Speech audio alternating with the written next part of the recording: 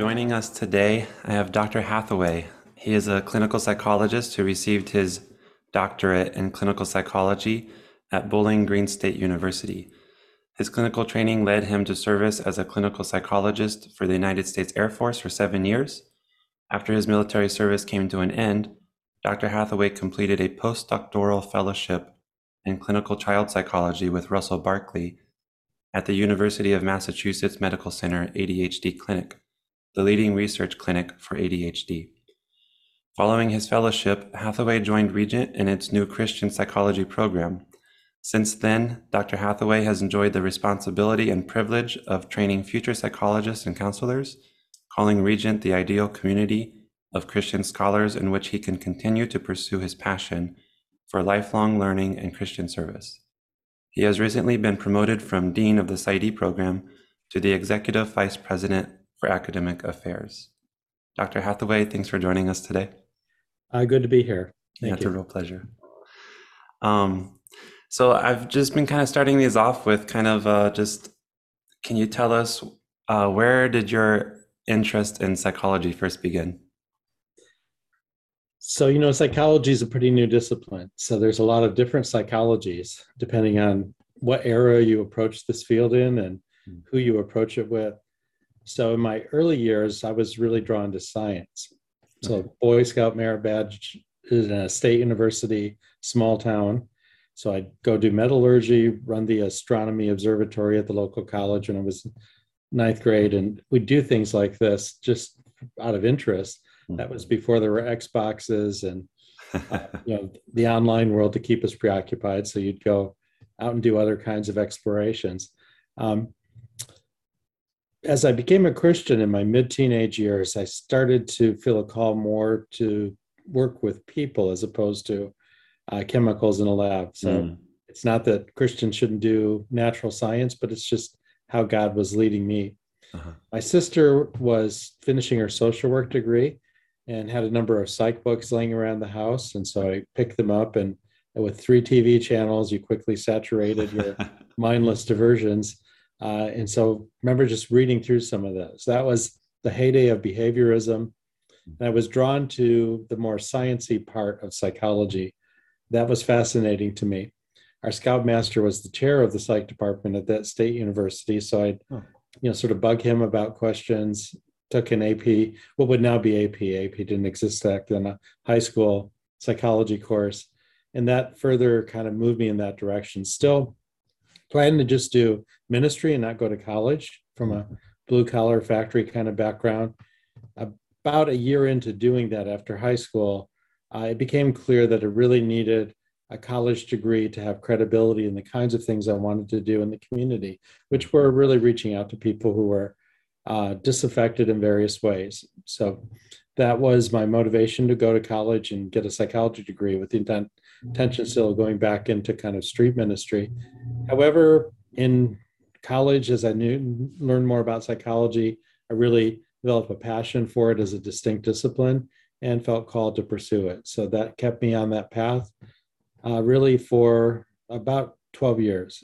So from undergrad through grad school and then my internship. So it was a little over a decade journey through to my doctorate. What is it, like you said, psychology has many branches. What is it that drew you to the clinical psychology portion? Well, I did want to help people. So that was the field that seemed most obvious. We had several doctoral programs at Bowling Green State where I did my graduate work. We had industrial organizational psychology, people that work with consulting roles in industry and in engineering. We had social psychology doctorate, a child developmental doctorate. We had an experimental doctorate that heavily emphasized both psychobiology and cognitive psychology kinds of themes. Then we had clinical, but we all took the same basic science courses together in these different doctoral programs. I remember one day the professor joked, okay, so you IO psychologists are in here because you want to own the world. They get the big consulting fees. You experimental psychologists are in here because you want to tinker with the world. And you clinical psychologists are in here because you want to save the world.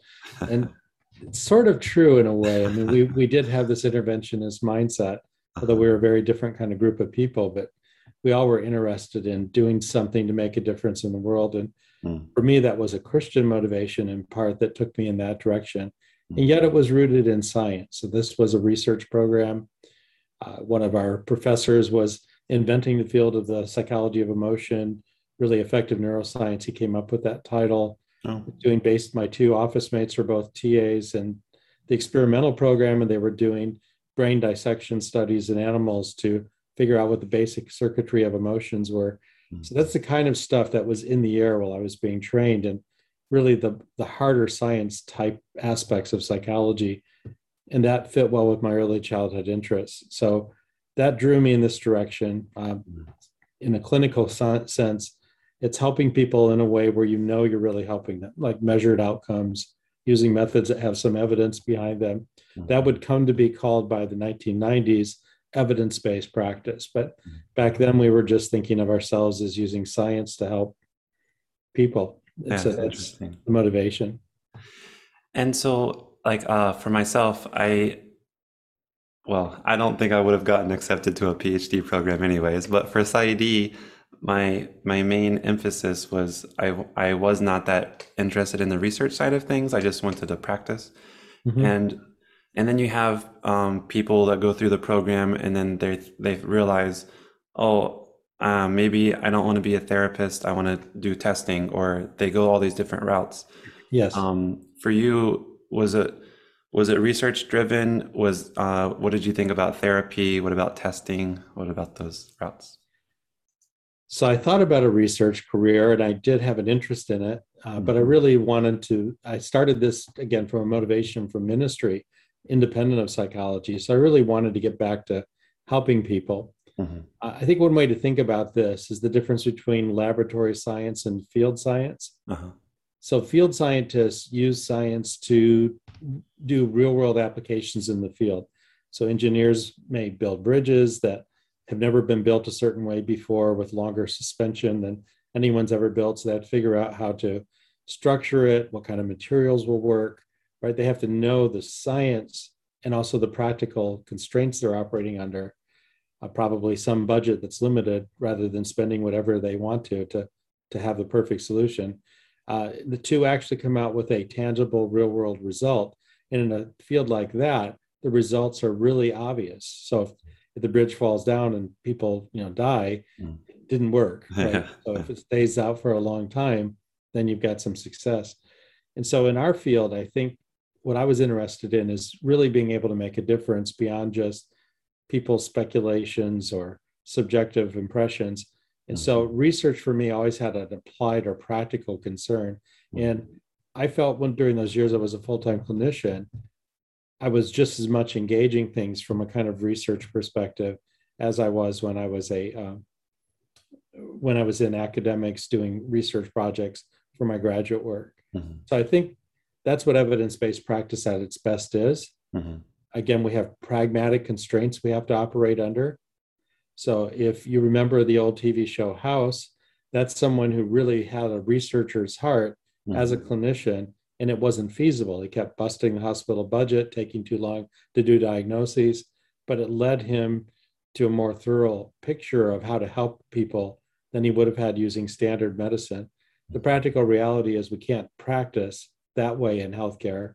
It's too costly. So we do have to take some shortcuts. We can't use cutting edge science with every person as though it were a novel research investigation. mhm. We often don't need to, but still, if you have at least some of that mindset, then you know when you need to do something more than the typical three test to study something, right? You can apply it to the situation. And that kind of thinking really stayed with me in my clinical practice and found it very helpful. And Mhm. I don't think you need to be a science person that is intend on a research career to do that. So I would hope that all of psychology has that kind of local clinical science kind of mindset as it's been described by some people. That's what makes us different from the other mental health professions where they aren't anchored in that kind of a discipline. Yeah, that makes sense. And so, did you ever think about having a private practice, or what did you think about therapy? And So I did a lot of therapy in the military, particularly in my first assignment after internship. was the only base psychologist. So my Oh, routine day was, coming in at 7:30 in the morning. There'd be some walk-in security clearance screenings. So I may do 4 or 5 of those. Then starting around 8 or 9, I would have my hourly sessions. Sometimes I'd block out a morning for assessments, but I would see just patients back to back. And that would go on for months, without much break during those years. I also covered every third week. We took shifts. There was a psychologist, a psychiatrist, and a social worker. We were the mental health team at that base. Each week, every 3 weeks, we took a shift covering the ER. So we did the emergency screenings, that sort of thing. So a lot of clinical contact and experience, and I pretty much saw everyone. Now these days, because of the pace of the war on terror and its impact, um, the military facilities are largely closed down to dependents. mm, And so if you go into the military, for the most part, you'll likely only be seeing active duty folks. But back then, I was seeing children, spouses, retirees. So pretty much a community psychologist, yeah. seeing the full spectrum of what was in that small Southern community where I Uh, was assigned as the only base psychologist. And I enjoyed that. So really, I was at the point of deciding on a military career where I would have stayed clinical. I had my line number promotion to major. If I would have accepted it, I would have owed them a couple more years, which would have put me over halfway to military retirement. mm. But really felt more called to teaching in academia. But it was a tough call for me. So I enjoyed the clinical work. Yeah, I imagine, especially with what got you into it being kind of service to the population, and um, you said it carried over from your ministry studies, and so what was the thought process like going from seeing clients on an everyday basis to getting into academia? Yeah. So, I started with that fellowship, which was Uh-huh. at a research clinic. Now, I Yeah. did see clients there, but as part of a randomized NIMH funded clinical trial. And Mm, so that was research, but doing clinical work. Um, and then I was going clearly to an academic position after that. Um, but at Regent, I came as the director of clinical training and also the supervisor for their new training clinic in the program. The second year it was in existence. okay. So I was able to really draw on that clinical background. I also joined a local clinical practice and saw clients for about a day and a half Mm, for those first 5 or 6 years okay. that I was at Regent. So I continued a fairly significant part-time practice. Yeah. So quite a bit in the early years until my administrative duties made it more difficult to do that. So um, it was a shift. What I found though is that the amount of things and the type of things I was able to do in the military and on my postdoc kept me fresh with clinical stories for students for really that whole period up until probably about 2010. And then, even though I still do a little bit of dabbling every once in a while, forensic case I've done most recently, but I don't really see clients anymore. Mm, I started to feel more rusty. So I'm specialty training. I'm a clinical child psychologist, okay. but I haven't given the newest version of the WISC. So I've been an administrator too much in this latest season. Uh, And so definitely I'm too rusty to quite tell you on what all the cutting edge stuff. But uh, when I came, it kept me fresh for quite a while. And that I felt good about that as a clinical training instructor, being able to bring real world stories to bear on our cases. There's nothing wrong with being trained and going right into academia. A number of professors do. However, I do think there is something about being heavily involved in private practice where you learn things that the textbooks don't teach you, mm. little procedures, little techniques, little aspects of surviving as a practicing psychologist that it's important for our students to know, especially in a practitioner based program.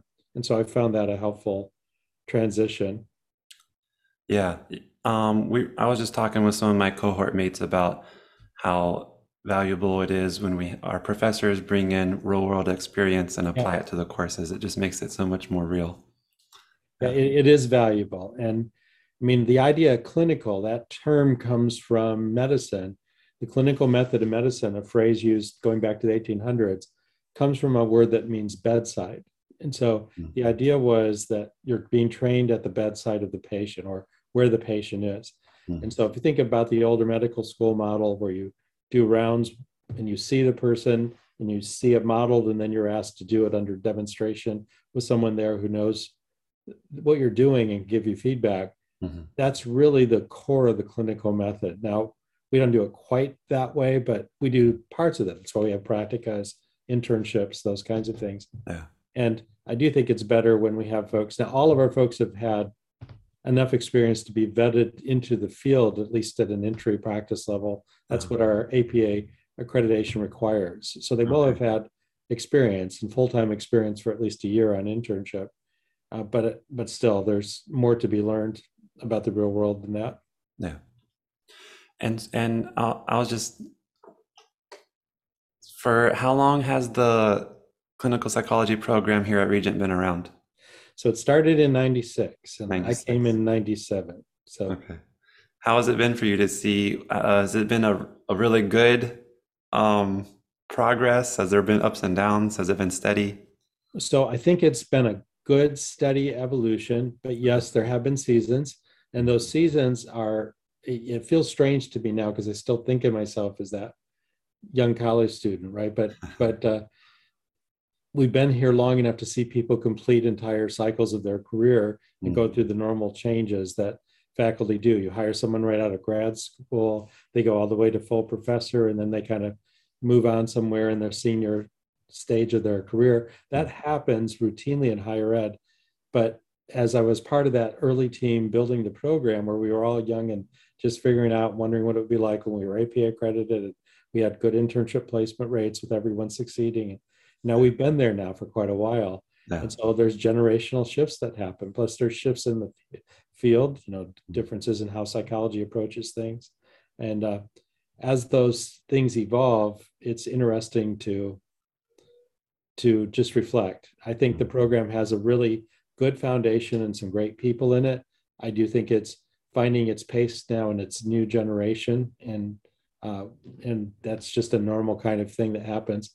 I was just thinking the other day about my father started he started a pony league team in between little league and sort of high school level sports in baseball he started the league in our hometown.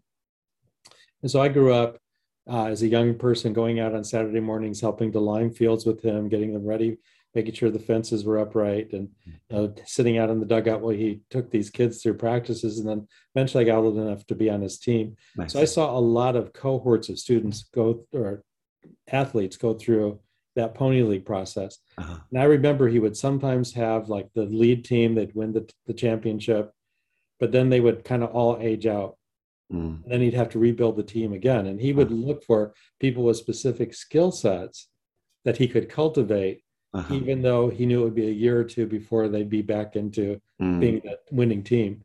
But he kind of rebuilt his team 3 or 4 times while I was a young person watching it, So it's a bit like that with doc programs, right? So you launch a program, it comes of age, and then people retire or they move on in normal developmental pathways, and you rebuild it. We have a good, healthy foundation again. We've been restructured by Dr. Rowan under the new standards of accreditation, but now we're moving into a new season of what that will look like with the era we're in now. And I think we're seeing healthy things happen, but it'll just be, we're in a kind of revisioning stage, I think. Yeah. Yeah, so much change. Even just thinking about with COVID and then the whole boom of telehealth and how that's changing our program and the PSC. Yeah, so a lot of interesting things happening. Those things were big impacts for us, but I will say I think our institution handled that better than most. I'm on the Commission on Accreditation, so I had a snapshot of how our field is dealing with this. But because Regent has such strengths in online education, even though the PsyD program's never been, because it's an on-campus program, we were able to draw on skill sets that were already there in the department. So I don't think, it's not the way we want to do the doc program, but I don't think when we had to do online aspects of it, we were on as much of a learning curve as a number of our peer programs were. Yeah, it was a quite seamless transition. It made it really good. Can we kind of go back to, can you tell us about your time at the University of Massachusetts with Dr. Barkley? Yeah, so Russ was actually a graduate of the program at Bowling Green. He was Oh, kind of a legend. So you have to think, you have to imagine this because you probably can't relate to it. But yeah. he, of course, was going through grad school in a pre-word processing era. Okay, so he's someone who accelerated and got through our entire 4-year pre-doctoral study in 3 years. And then he also um, did dissertation on ADHD with some of the toughest professors at the university. Hmm. And he had this reputation. So he would um, be given revisions or comments from his committee on his manuscript. He would rewrite the entire thing that night and type it by a manual typewriter, have copies, and have it to their desk the next day. Wow. And he got his dissertation done like in lightning speed. And then he went off and started, doing research clinical work. And he was on the DSM-3, 3R4 committees that helped devise the standards for ADHD Uh-huh. um, and the disruptive behavior disorders. Uh-huh. And so Russ was just a remarkable scholar. And I had run into him a few places, but in the 90s, ADHD was kind of for a while there the fad disorder. Hmm. Like before that, it was borderline, then autism after that. Hmm. It doesn't mean it was invalid, but it means everyone was suddenly interested in this topic. Yeah. The book Driven to Distraction came out from the two psychiatrists who had the specialty clinic for people with severe ADHD. Um, this was a hot topic. And in the military, we were getting folks coming and saying, I think I have ADHD, please assess me.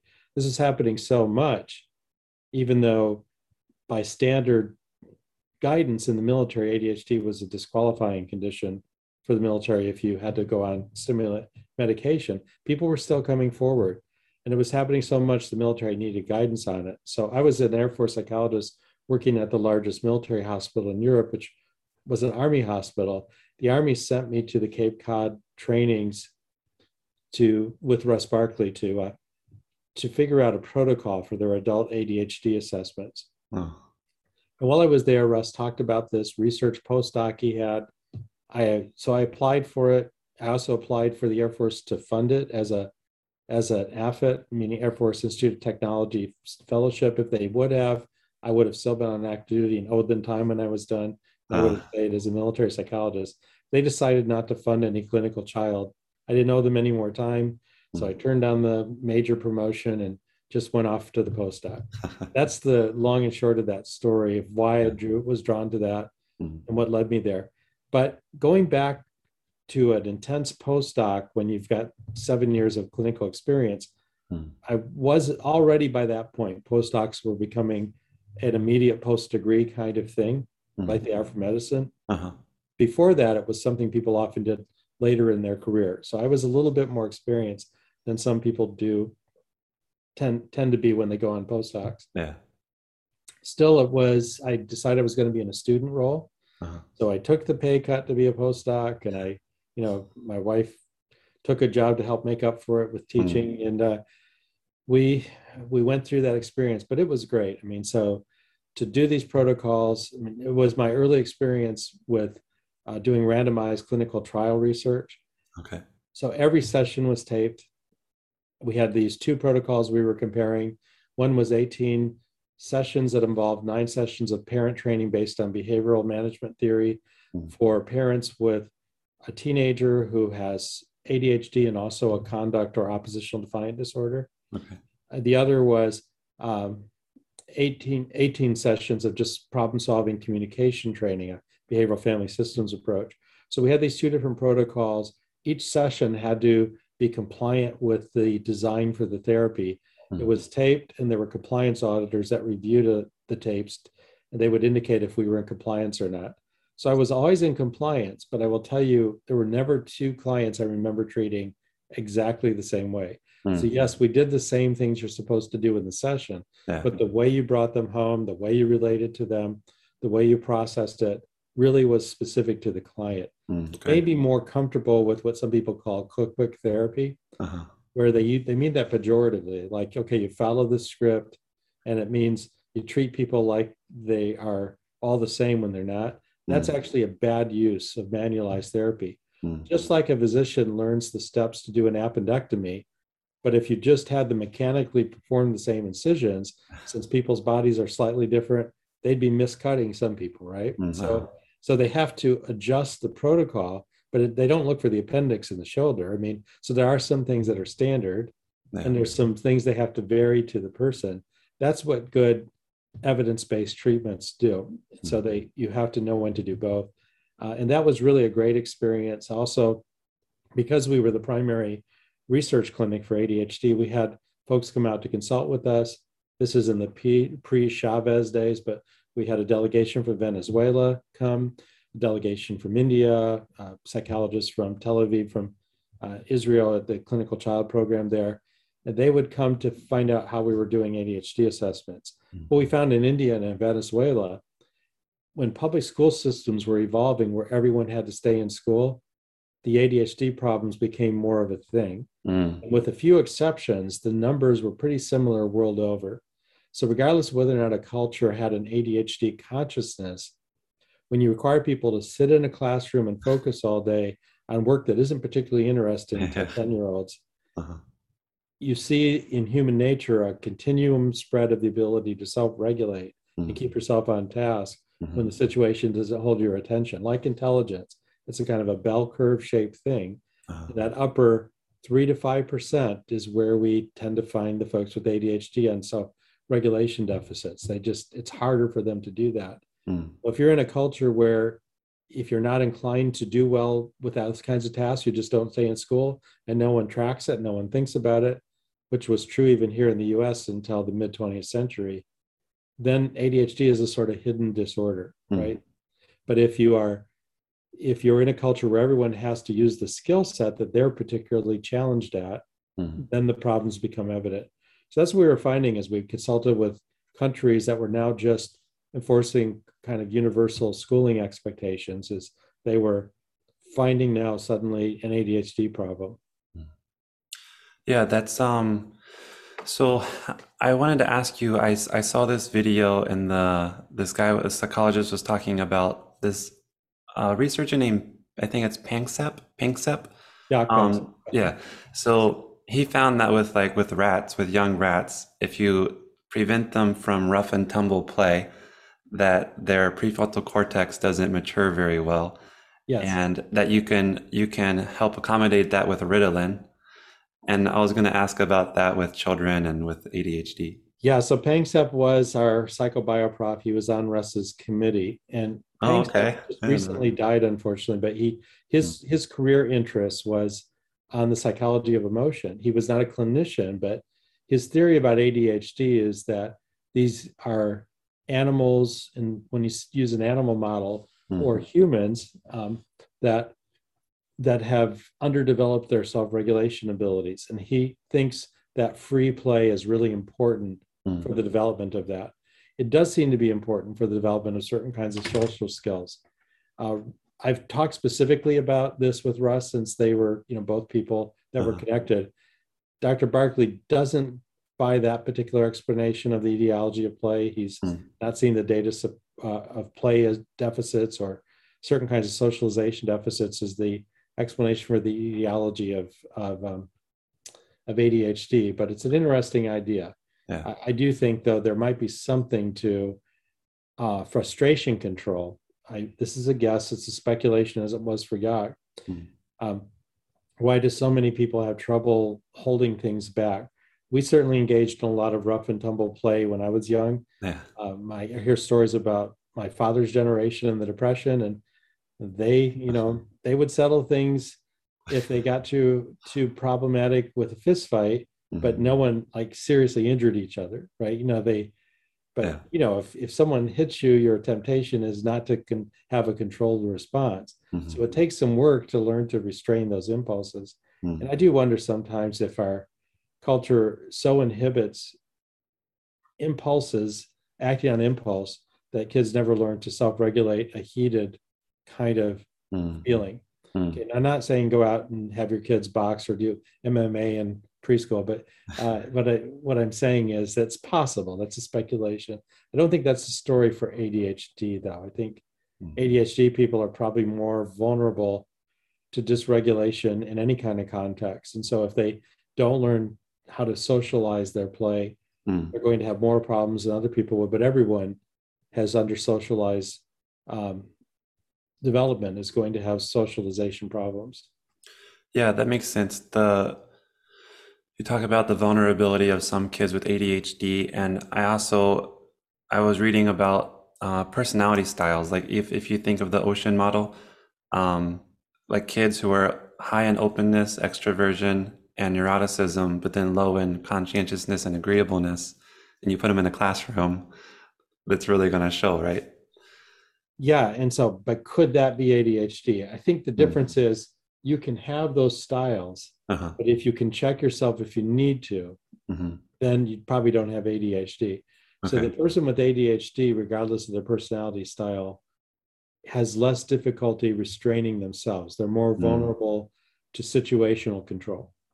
I And see. so another thing we often heard parents say to us is, you say that this is an attention deficit disorder, but if they're playing their video game, I can have a nuclear bomb go off behind their head and they don't flinch.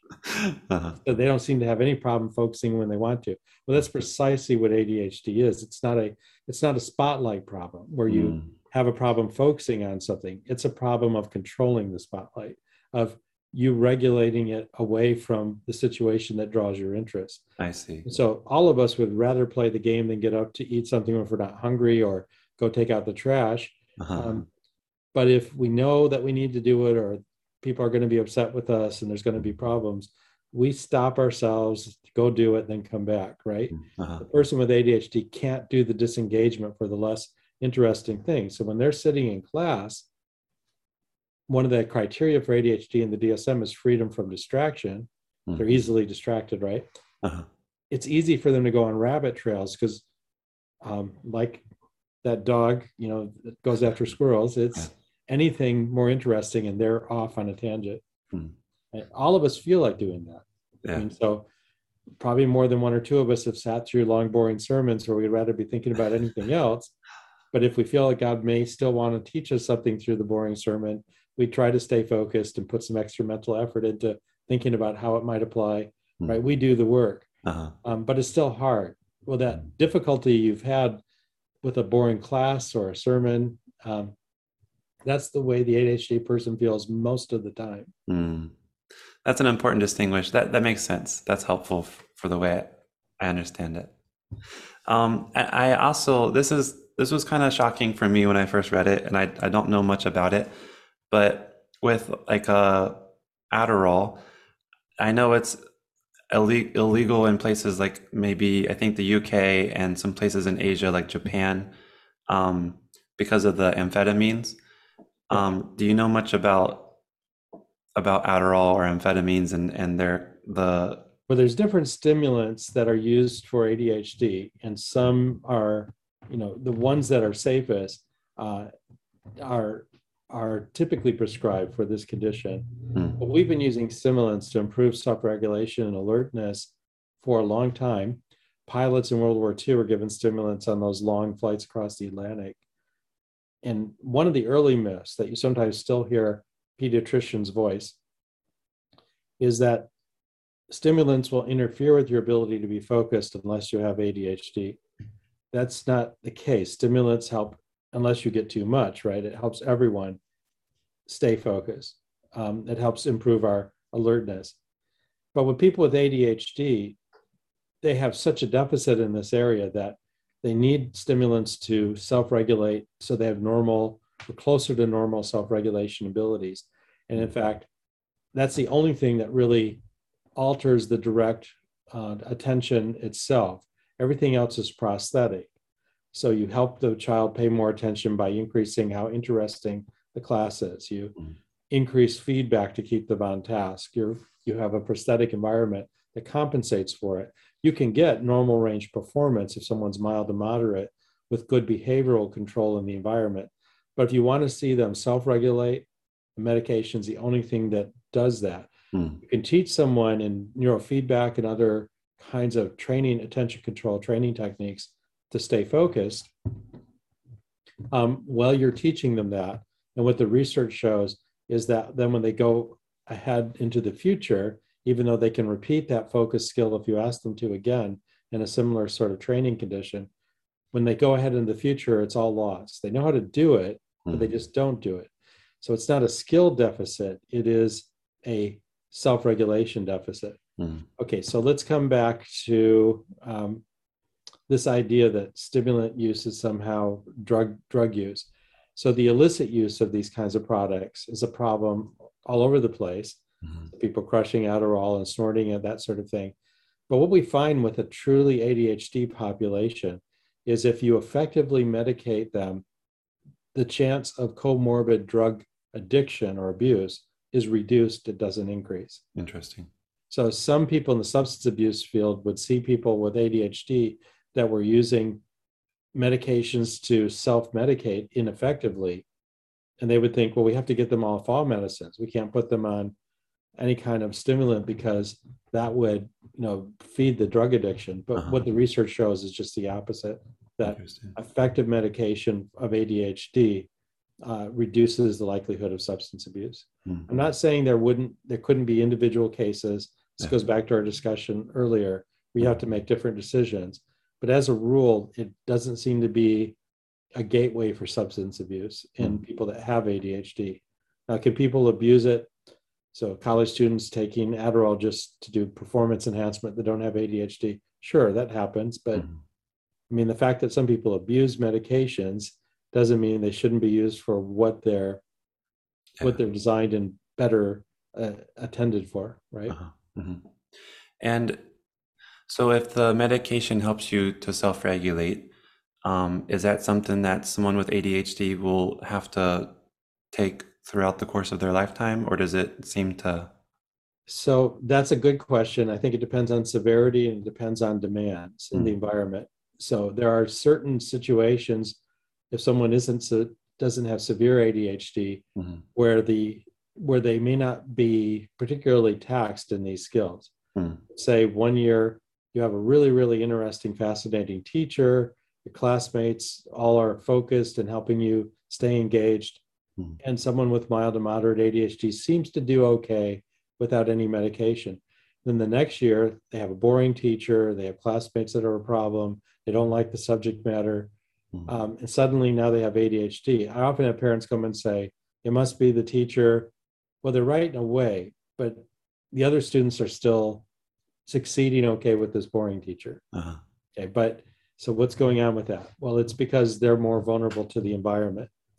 If you have someone who's severe, we did see people with moderate to severe ADHD at our research clinic. We saw some people who were in a special educational program at Hallowell Rately, the Driven to Distraction People's program. When you have more severe ADHD, you can do all the right behavioral things and there's still going to be a problem. So that's just the nature of the disorder. But you do what you can. Hopefully you'll make it at least a little bit less of a problem. No. Okay. And so where do you see, let's see, didn't you get a doctorate in philosophy, I think? No, I have a master's in philosophy. So I did that because when I thought about how to relate Christianity and psychology, my undergraduate degree at Taylor University, which was a Christian school, was a double major in psychology and philosophy of religion. And it seemed to me like a lot of the challenges or questions between how you think Christianly about psychology had to do with philosophical issues. So I felt like that was the missing link. That's what took me to Bowling Green. So they had the world's first applied philosophy program. So their focus in their master's program was on learning philosophy that could be applied to other fields. So I actually did a 9-month practicum at a community mental health center in the philosophy program. Oh, nice. Before I was ever in psych, that was my first experience. And I did a thesis on an ethical argument for collaboration between ministry and community mental health organizations. And there, Ken Pargament, who was in our psych program at Bowling Green, a Jewish psychologist doing research on religion and coping, agreed to be on my thesis committee in philosophy. So I planned to go to Fuller when I was done, a Christian program.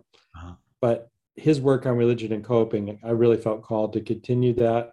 I was on his research team before I was in the program. And so I applied and I got into their program and decided to stay.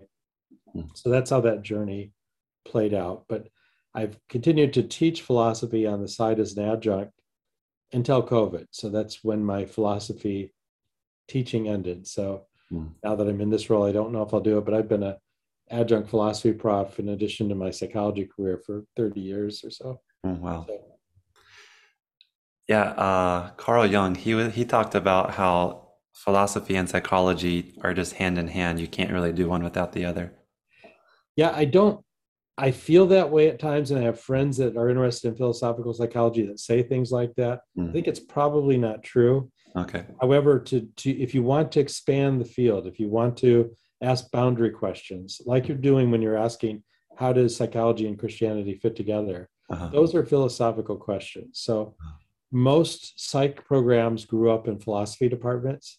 Hmm. William James, for instance, launched the psych program, and then it became a separate department at Harvard out of their philosophy department. And so, really, what psychology was is a scientific attempt to ask questions in ethics and philosophy of mind that Hmm. people have been trying to settle through philosophical methods for thousands of years. And it was just an attempt to use the new laboratory sciences to ask questions about psychological things. Hmm. So psychology isn't new, but scientific psychology, this attempt to use scientific methods to answer it, is pretty new. So most people trace it back to Wilhelm Wundt, the lab in Leipzig, Germany in the 1800s. There was a Jesuit scholar 100 years before that who had conceptualized something like this, but he didn't really develop it. So, but it is a very modern kind of enterprise, and that's what leads to it. So most of psychological science is being worked out on a playing field defined in the 19th century by philosopher, physicians, people that were interdisciplinary, that were trying to answer questions in their fields with this new method of experimental science. So that's where we are. So most of us inherit the playing field defined for us by people who had a philosophy 150, 200 years ago. Hmm. And that's why we're a little bit uncritical about this. I will tell you, let you in on some, I would say, water cooler talk, except it's college campus, so Nice, I'm dorm ready. talk. Um, so when our philosophy students at the State University would go to parties that the psychology graduate students Hmm. were at, the philosophy people would come back and often say things like, "Those are the smartest dumb people I've ever met." And that's because, to get into the psych programs at Bowling Green, you had to have really high GPAs and good GRE scores, especially the IO program. That was the top IO program in the country. So a lot of the people were nearly perfect GPAs or 1400s under that system of the GREs. But they were doing the field with blinders on, the way it was defined for Hmm. them. And Uh-huh. they didn't see how those disciplinary identities were defined by a certain era of philosophy. Uh-huh. The philosophy students knew that, but the Uh-huh. philosophy students weren't as academically bright Hmm. as these folks. So Yeah. that's what they were reacting to. So, Interesting. so these were very bright people who inherited a field that was predefined from a very narrow period of history, Hmm. and they just assumed that's just the way you do it. So Is that why you say that you don't know that you believe philosophy and psychology can't be divorced from one another? well, because there are areas where you can just take the field as it's inherited Uh-huh. and do meaningful things for a career. Uh-huh. But if you want to really have a psychology of the human person, Uh-huh. you want to fully understand what it means to have a person, what is consciousness, those big kinds of boundary questions. Hmm. There's no way you can do it without engaging the bigger philosophical issues. Hmm. That makes sense. You just can't. But Yeah. if you want to help people overcome treatment refractory unipolar depression or help someone adjust to chronic pain, you can pretty much stay in the lane of the field as it's been inherited. Yeah, that makes sense. And so you have let's see, kind of switch into you have an extensive interest with Christianity and with psychology and with philosophy, and you've written books on these subjects, right? Yeah, that's been where most of my work has been since coming to Regent, and Okay. really why I started college. Okay. So, Do you have any more book plans? well, Mark Yarhouse, who was a long-term professor with us now, an adjunct, and I finished a book that we owed InterVarsity for a little over a decade So one of the good things out of COVID, we were able to finally get that Oh, out. good. And it's meant to be a new primer intro text in how to integrate psychology and Christianity. We do make a few novel contributions there, but not so much trying to lay new trails as much as point out where the field has come from, get a good clear snapshot of where it is. And we take a domain-based approach in that book where we talk about different areas of activity where people think of how to be a Christian or how to take a Christian approach in those areas. So, for instance, in developing theories about a person, psychological theories, how do we have a Christian approach to that? Or in worldviews. So, what are the basic worldview assumptions? This is the kind of thing psychologists don't usually think much about. They just operate in the inherited worldviews in the field. So, but certainly from a Christian standpoint, worldview is a big deal. So, thinking that through, how do you have a Christian engagement with psychology that's faithful to a Christian worldview? Or applied things. How do you do clinical work in a way that draws on the resources of the Christian faith, but is still professionally ethical and competent roles? So you're not just trained to do things in psychology, to give a whisk. You're trained to operate in a certain way. So, for instance, you can't just hear something really interesting from a client, then go and talk about it at the bar at night, right? So we have confidentiality boundaries. Why is that? Well, because we developed under these kind of medical models that have these kinds of trust building kind of things that are important, and legal obligations and ethical obligations have been defined around that. It's part of the nature of the sort of contract between the client and the therapist. And so there's roles that you're inculcated into, and some of those roles can create some unique challenges for a Christian. So what if the client, to be happier, wants to choose a life choice that might be out of line with a Christian vision of what's morally acceptable for a person's life? Well, are we there as a minister with a religio-legal role saying, thou shalt not? Are we there as a clinician? Are we there as clinicians who are merely hedonic engineers? So we'll just tinker under the hood until you're happier, and that's all that matters. That's what decides everything. So if you're like Tony Soprano and you're killing people, but you're anxious about it, we help you get over the panic attack so you can be a more effective boss. So is that what we're doing? And so those are roles that we have to think through. But this is not unique. It's a challenge that the church has had going back to its earliest inception, and that the Jews had in the biblical tradition before that. So, for instance, the ancient Christian writers talked about whether or not soldiers that became a Christian during the time of Rome should go AWOL, should essentially abandon their military duties. If not, they'd be serving this pagan empire that was persecuting at times Christians. And the resolution was different. Some people did say that Christians should just be pacifists, but probably the major view that evolved and really was embraced for most of Christian history is the major Christian position, is that you can stay in these kinds of roles in civic societies, but you have to still be constrained in how you do it.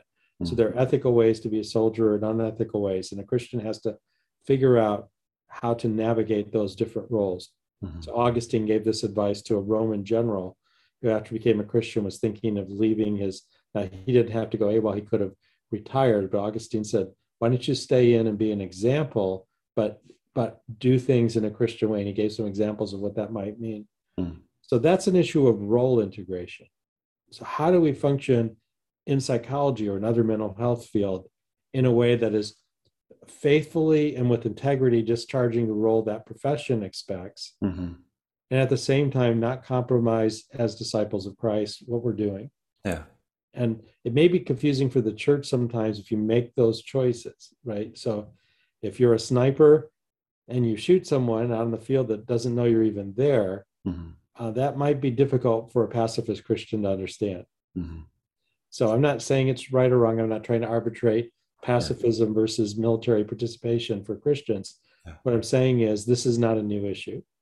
So psychologists that enter the mental health fields say, we want to be in that venue as Christians, having a Christian influence. We think we can bring additional resources. We think we may help the field itself as members of the field not evolve in a way that is an enemy of the faith. And so you're there with those kinds of rationales usually, but there are difficult things to think through. And there could be times where, just as those Roman soldiers that became Christians had to think through, you have to decide, I can't be here anymore, or I have to disobey. I would just say this: since we agree voluntarily to operate under professional regulations when we enter this field, Mhm. I don't think a Christian can stay in a regulated mental health field as a psychologist or anything else, intentionally deciding to disobey a hard requirement of the field because they think the Bible commands them to. I Uh-huh. think if you get to the point of that choice, the thing with integrity, once you've exhausted all other options to remedy the conflict, Mhm. is to say, okay, I have to resign my license then. I Mhm. can't be in this field anymore. But that's my own view. I mean, so not Yeah. everyone may think that way. It just seems to me that whatever else it means to be a Christian in a field where you voluntarily agree to operate by some standard, like a state license law or a code of ethics in a profession, Yeah. is that you should follow that standard with integrity.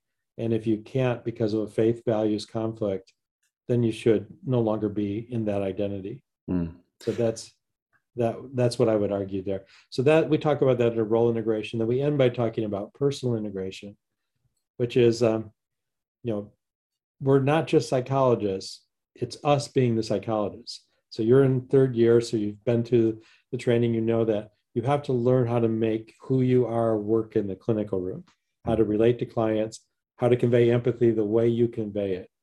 If you never really were a tearful person, and a supervisor tells you, look, the waterworks have to flow when a client's in distress, Uh-huh. the client is not going to experience that as congruent empathy, right? Yeah. They're going to know you're like you've just sprayed yourself with a spray gun or I'm something. So pinching myself. right, they're going to know it's fake. Yeah. And so you have to learn to convey empathy in a way that's congruent with who you are. Mm. Sometimes, yes, we do need to stretch and grow so we can be a little bit different to be effective clinicians, but the best clinicians use who they are effectively with clients. Um, and I think that's like that with integration. So learning how to be a Christian in psychology or another mental health field is learning how to grow as a Christian, as a disciple of Christ in your personal life in a way that fits with your professional roles too. So that's a challenging discipleship journey. Again, no different than any other field has. If you're a military lawyer or you're defending criminal defendants, what do you do with that if you're in law and you're a Christian, right? So that those things are challenges other fields face too. But by thinking about them explicitly, we can at least draw on what are some of the insights other people have learned and not have to start from scratch each time. So that was the point of our book. One of the things we've toyed with is this was a kind of primer in this area. Maybe now we see if InterVarsity or someone else wants to do a series of books where we take each of these domains and do kind of a full-length book on each of the domains with more cutting-edge advanced stuff. Oh, that would be good. So we'd have like a book on theoretical integration, a book on worldview. There's already some good books on how to do practice in an integrated way, but still have a book there that could be a little more advanced and maybe Offering case edited. studies and stuff. Yeah. Yeah. That's kind of, if I do another thing, that's probably what we're looking at. But Yeah, you should do it. What's we'll see. the one that you just got done finishing? What's the title of that one? So it's the integration of psychology and Christianity, a Okay. domain-based approach. Okay. And when is that due to be released? It was actually just released in August. It's available through InterVarsity. Okay. I'll put a link on the video. Oh, great. Yeah. So, All right, Dr. Hathaway, this has been very informative. I really appreciate you taking the time. well, thanks for the discussion and your interest in psychology. So the field got reinvented a few times since I've been in it. It's going through another reinvention now. So it's, you folks coming up, it's your job to kind of take the ball down the field now in this new playing turf. We will do our best. All right, very good.